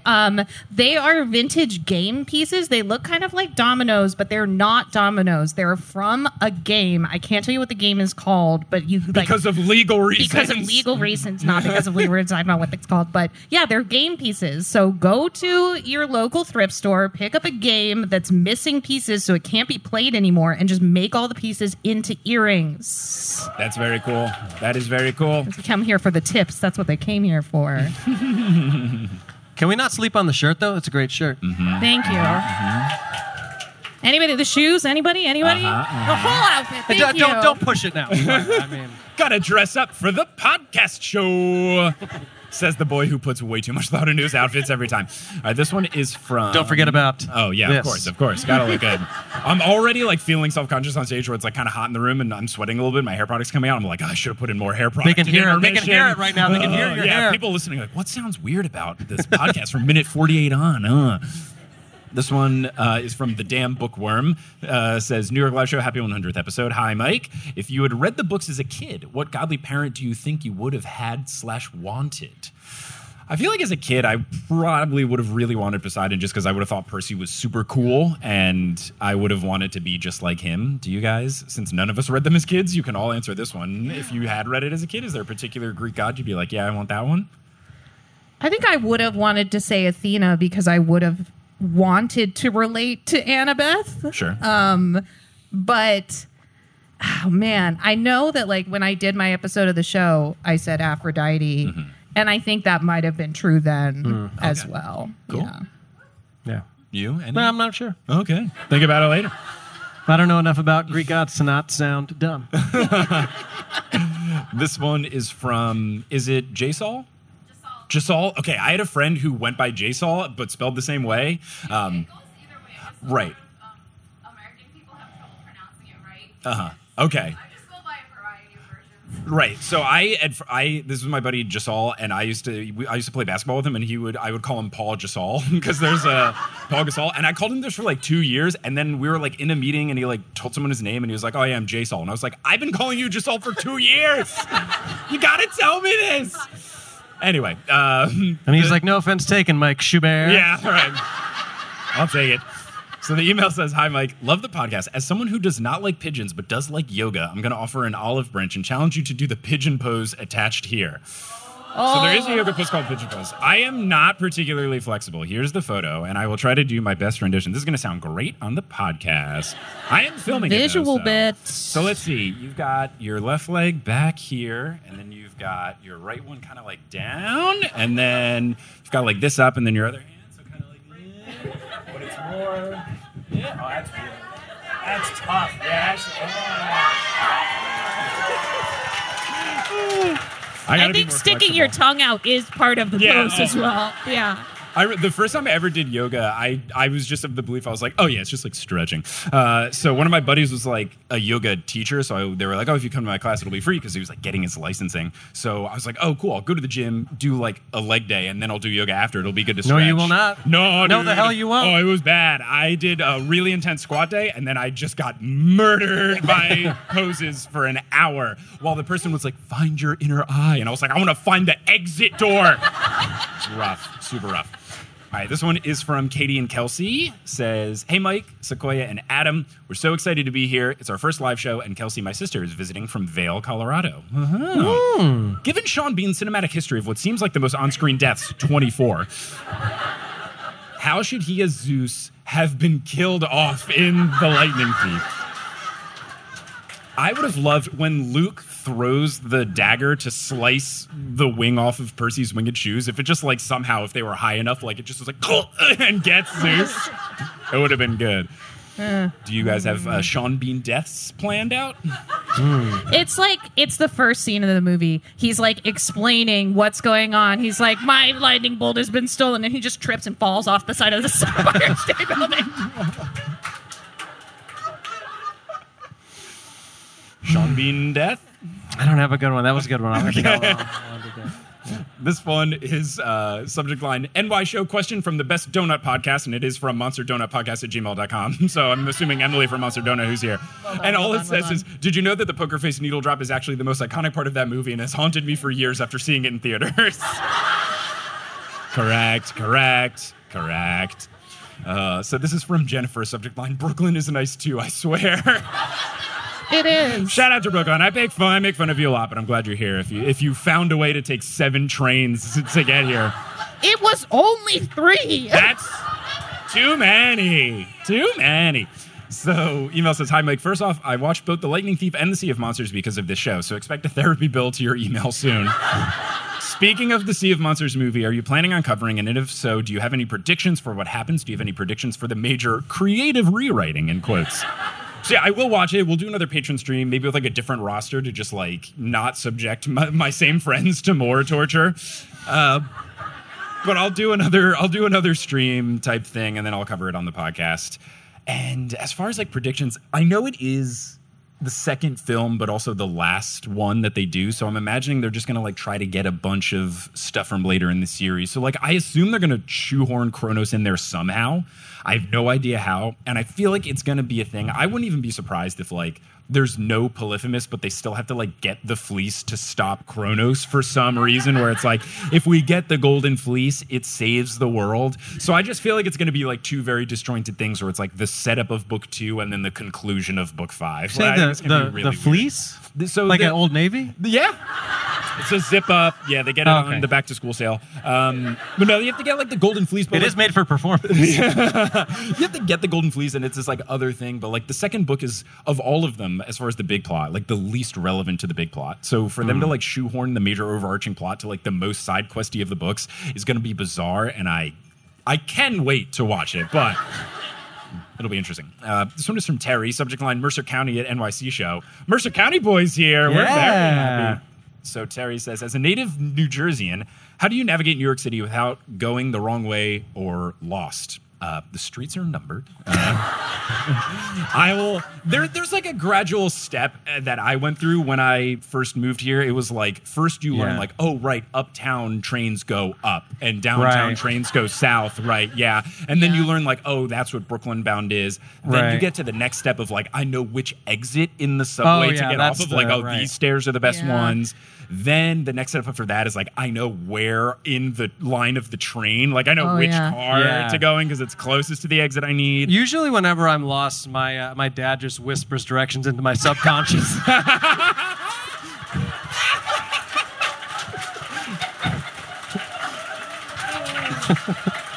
No, Adam, avenues go north and south, streets go east and west.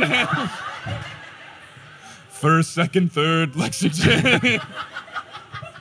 And then follow-up question, any good pizza recommendations after the show, or should I wait until tomorrow for something like Di Lorenzo's? Definitely go to Di Lorenzo's. It's the best pizza place in the world. But if you got to go to New York, Scars and Prince Street are my favorite. They're not paying me to save this, so we'll move on. Because there's also, real quick, there's a great place by Penn Station for anyone who's like taking the train back. It's called NY Pizza Suprema. It's like across from the library. Very good. Okay. Yeah. That has been pizza time. Pizza time. All right, this one is from Lex. Lex says, hi, Mike, Sequoia, and Adam. Huge fan, obviously. I'm wondering what 2010s era song you would have included in this waste of 20th Century Fox's money. And what 2000s era song you will be mildly offended if it is not in the Disney Plus show. Okay. So we got to pick a 2010 song, I guess like late 2000s to be in the movie. There was a shocking lack of Flow Rida in this film. That would have been very of its time. Okay, I'm just going to Google the 2009 Billboard Hot 100. Thank you. Wow, number 1, Boom Boom Pow. Okay, number 2, Poker Face. So yeah, all right. Right. Here's what we've got. It's just some options. Boom Boom Pow, Poker Face, Just Dance, I Got a Feeling, Love Story, Right Round by Flo Rida. So there's your pick. I'm Yours by Jason Mraz. Single Ladies, put a ring on it in parentheses. Heartless, Gives You Hell, You Belong With Me. Dead and Gone, You Found Me. Use Somebody. Oh, that would be a funny one. Right after they go, Luke used us. You gotta use somebody. Somebody. Yeah. Blame It by Jamie Foxx and T-Pain. Wow. 2009. Some bangers. As far as, I don't know if you have one that you would want in the movie. Not particularly. Okay, yeah. Oh, no, here's my answer. I didn't realize. How is this 29? Party in the USA was only 29? I would have had Party in the USA play after Capture the Flag, and they're having the big bonfire with the random old guy roasting a pig. When they got to the Hollywood sign. Yes, God, you're right. You're right. Thank you. 100%. I actually do. That's one thing I do love about the movie is that like hell is just in LA, like underneath the Hollywood in the sign. book too. Yeah, that's in out, like Santa Monica. Oh man, there's also Fire Burning by Sean Kingston. That would be pretty good when they go to hell. Like they're in that boat. Just do do do do do do do do do do do. As far as mid-2000 songs I want in the movie, I don't know if it'll actually show up, but if Calabria 2006 gets played at any point, I will lose my mind. I don't know that song. No, What's that? what guys? What are guys, you talking about? Guys, it's also potentially Calabria 2007, depending on. No, God, wow. Okay, No one knows what you're talking about. I'm going to play this, and then maybe I'll delete it out of the podcast so I don't get copyrighted. But it's, hold on. This is, oh my gosh. Come on, everybody. By Unur? Come on. Calabria 2007. You'll know it. Okay. But none of us know it by This song name. rules. How do you not? I don't know. When Kelly and I had our wedding, we let our DJ like mostly do the thing, but we had like 5 like must play songs. I was like, you have to play Calabria 2007. I want them to play that as they show up at the Lotus Casino. Like, just like Yeah. Yeah, That or Sandstorm. yeah, no, I don't need Sandstorm. I want Calabria. Do you have any mid-2000 songs you're hoping that show up in the TV show? I was just gonna start chanting Hillary Duff. I mean, again. hey, that's good. I have. I mean, But what about Haley Duff? Hey, No. she's on part of the songs. She does some of the tracks. All right, this one is from Anne. Anne says, "Hi, I'm Anne. Is it Anne Shirley?" Cool. Hi, I'm Ann Cherie from Huntsville, Alabama. I have family in Cloudcroft, New Mexico, which is in book 3. It is a real place and quite lovely. You should all go visit. I'm shamefully behind on the podcast, so I don't know if you've answered this already, but if you could relocate the entrances to Olympus and the underworld, where would you put them? So in the book, it is in Los Angeles to the underworld and then the Empire State Building to Olympus. If I had to redo them, I would put the entrance to the underworld in Times Square, my least favorite place on earth. yeah. No question. No question. It would be the door to the M&M store, probably. Or just an Elmo's mouth. Yeah. No, Charon is dressed in an Elmo costume and takes you. Half man, half Elmo. And the whole time is just going down the river Styx. You want a picture? Do you want a picture? Do you want a picture? But you're gonna have to shell out those drachmas first. If you want a picture. Gosh. Oh, God. As far as Olympus, I mean, Empire State Building is pretty good. Maybe I would just do the Chrysler Building because I've always liked the Chrysler Building more. Also, like there is a Mount Olympus in New York. Oh, no, I didn't know if it had to be in New York. No, it could be anywhere. That could be. Well, isn't that in like Washington State? Yeah, there's like Olympic National Park. Yeah, I don't know. Maybe that's not. That's pretty good. I think I might locate Hades underneath the city of Orlando, Florida. Oh. Yeah, that checks out. Yeah. And then Jacksonville. No, that's actually rude to Hades to compare to Jacksonville. I don't know. The Space Needle might be fun for Olympus. Yeah. Yeah, be good. And it would at least be a cheaper elevator up. It's only $35 to go up the Space Needle. Instead of like, what's it to go to the Empire State Building now? Like $70? It's got $85. Oh, wow. I remember my parents were in town and my dad loves doing touristy New York stuff. And then he was like, we should go to the Empire State Building. And I sent him the thing and he was like, $85? No. No. All right, so this one is from Megan. Subject line, worst movie, best podcast. Previously, you have made fun of Luke for naming his sword Backbiter. What do you think his screen name would be when he plays Call of Duty with Hades? I I think he would make it Backbiter. I think that would be good. So Luke has like a sword that he named Backbiter because it'll stab you in the back. And I always make fun of it for being poorly named. But yeah, I feel like Backbiter or something like Backstabber or like something in that regard. And then he really likes to try to like knife in Call of Duty. I don't know if either of you have gamer tag names. It's all caps, the Lightning Thief. Yeah, good. 42069.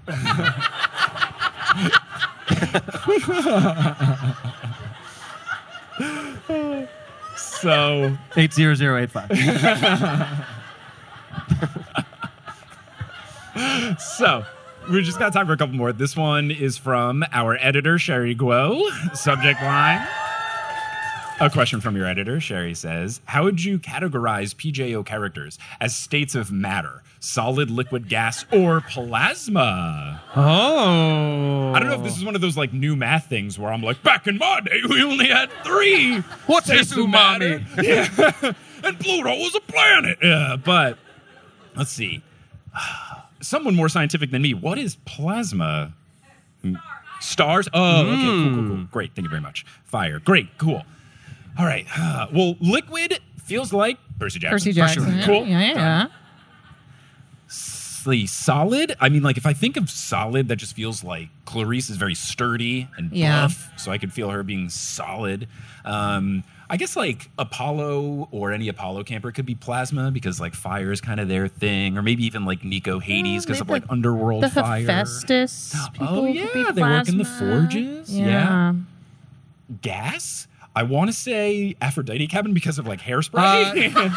I'm sorry, gas would obviously be Smelly Gabe. Yeah, nice, Yeah, perfect. yeah, got him, Perfect. got him. Great, we can move on to the question that I think is going to be the final one because it's just perfect and it cannot be topped. This is from Andrew G.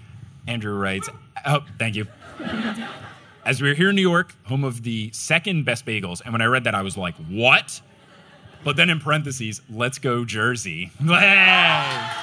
That is the most I guess the opposite of they had me in the first half, not gonna lie, meme I've ever been. Because I was ready to get really mad. Because I know like Montreal likes to hype up their bagels. They have those like skinnier ones with like the not the poppy seeds with the sesame seeds on them. They like hype them up like crazy. French bagels. They smoke. I went to Montreal and like had these hyped up bagels. They suck so much. They're so bad. Don't do it. They also have like a really big hole in them, so you are like not getting enough bagel. It's 50% less bagel? Yeah, it's really bad. How dare they? It's awful. Terrible. So, New Jersey bagels, though, pretty solid. Now, the question from Andrew. What do you think the PJO squad would order as their bagels and toppings? Thanks from a longtime listener, Andrew G. So, this is an intense one. I feel very passionately. My dad does this on bagels, and I don't know of a lot of other people that do it, but I think it's a good call, and it's very thematic. I would believe that Tyson would put peanut butter on his bagels. Yeah. That checks And I out. feel like he would probably get one of those sweet bagels. Like, I feel like a cinnamon raisin peanut butter bagel feels like exactly like Tyson. Now, as far as the other folks. I feel like Percy would have to have fish on his bagel. Right. I feel like he's going to be like very standard, like everything bagel, cream, lox and cream either cheese. Like standard cream cheese or like scallion cream cheese, yeah, which is me, Kelly's favorite, everything. like something like that. Mm-hmm. Annabeth, any particular cream cheese or Plain. Plain. Oh yeah, you're going off movie Annabeth. Movie Annabeth. Yeah, even plain, and they're like, "Do you want it toasted?" And she goes, "No." Smelly Gabe goes garlic.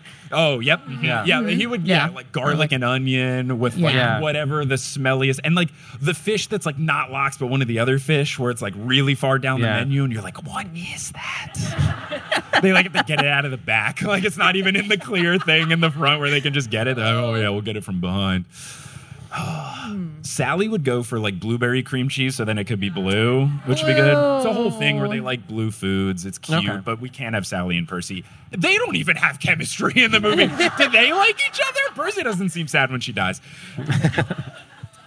So, anyone else? Grover. I think we can end it with Grover's. Goat cheese. Oh, yep, correct. Dale, great. That is the end of the show. Thank you guys so much for coming out.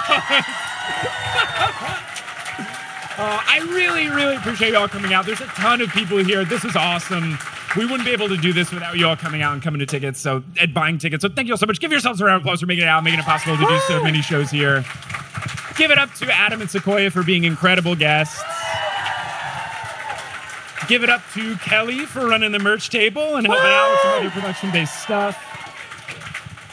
And also give it up to everyone here at City Winery for helping out, from hospitality to Rashab on the sound and the video and the lighting. Oh, so many great stuff. Grace helping out with hospitality. So many, they were wonderful. Such a smooth process. Give it up for them, making this really, really nice.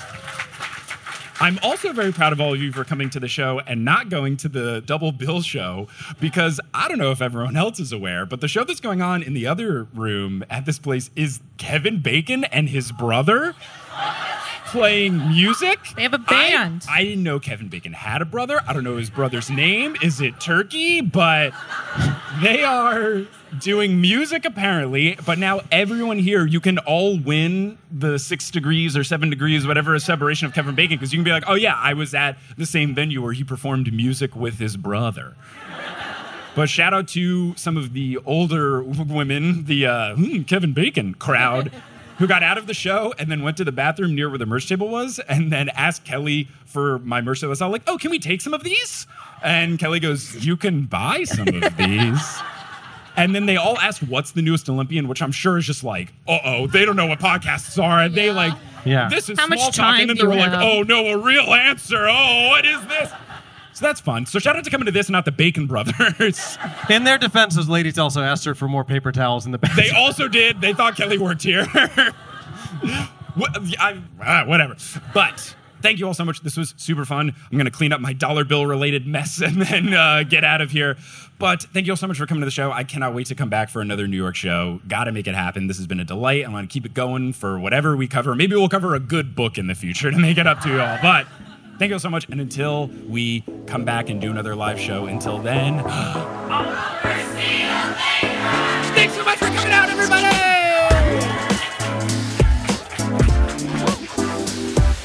Hey there! Thank you so much for listening to this episode of The Newest Olympian. This podcast is created, hosted, and produced by me, Mike Schubert. I also run the social media and the website. Our editor is Sherry Guo. The music is by Bettina Campamanes and Brandon Google, and the art is by Jessica E. Boyd. If you want to be a part of the show's community, you can find us on social media. We're at Newest Olympian on Twitter, Instagram, and Facebook. There's also a subreddit, reddit.com/r/The Newest Olympian. And then there's also the Discord that you get access to by joining any tier of the Patreon over at thenewestolympian.com/Patreon. If you want to get some TNO merch, you can go to thenewestolympian.com/merch. And if you want to support the show, and as a thank you get access to a whole bunch of bonus content, you can do that at thenewsolympian.com/Patreon. Speaking of that Patreon, let's give a shout out to our producer level patrons: Kelsey Gillespie, The Damn Steam Nuggets, Vicky Garcia, Ellie Hoskov-Chova, Veronica Bartova, Haley Hastings, Robin Garcia, Frida Vikstrom, Megan Moon, Craig McRoberts, Taylor Payne, Giselle Salvador, Peter Johnson the Twin, Sabrina Balsiger, Boney Pony, Casey Williams, Polly Burge, Nikki Harris, Tatiana Schmidt, Sandra Rose, Josh Sayre, Josh Wilkie, Abby Ryan, Wise Girl, Ashton Gabrielson, Marco Redhouse, Caden Max, Sam Reeby, Riley Kiddes, Mary Kelly, Audra, Mrs. O'Leary, Rodith Kalna, Milo Kim, Harlan Christ, Cece Reeds 23, Sandkoff, Julia Kendall, Emil Oscar Thomason, Liz Cardigan, Sarah Neal, Ricky, John Drielsma, Rayla Matthews, Riley Draken, Luna Kadoon, Sky Mallory, Elizabeth Obermiller, Aidan Parziani, Biggest Tyson fan, Hunter Landstrom, Captain Jack Rackham, Sky Captain and the Princess, King Bastion, One Damn Distraction coming up, Ethan Robinson, Ginger Spurs Boy, Joshua Aid, A Cup of Solace, Meg Roy, Lux, Neil, Will Buchanan, Olivia Krenicki, Mrs. O'Leary's Best Doggo, and Bradimus Prime. If you want to support the show in a non-monetary way, simply talking about the show is so helpful. Word of mouth is huge.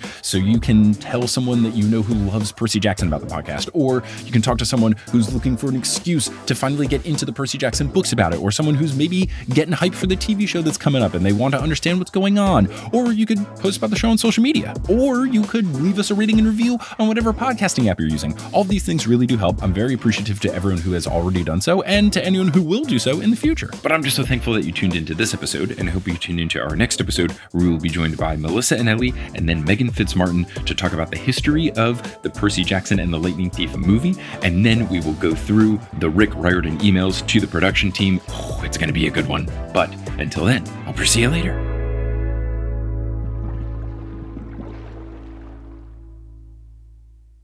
Hey, how's it going? It's me, ASMR Mike. So for this ASMR Mike segment, I'm just going to rub the comforter of the hotel bed that I am on, because I'm recording this on the hotel bed because I'm trying to get the best acoustics. So I'm talking towards the headboard, but here's me rubbing along the comforter.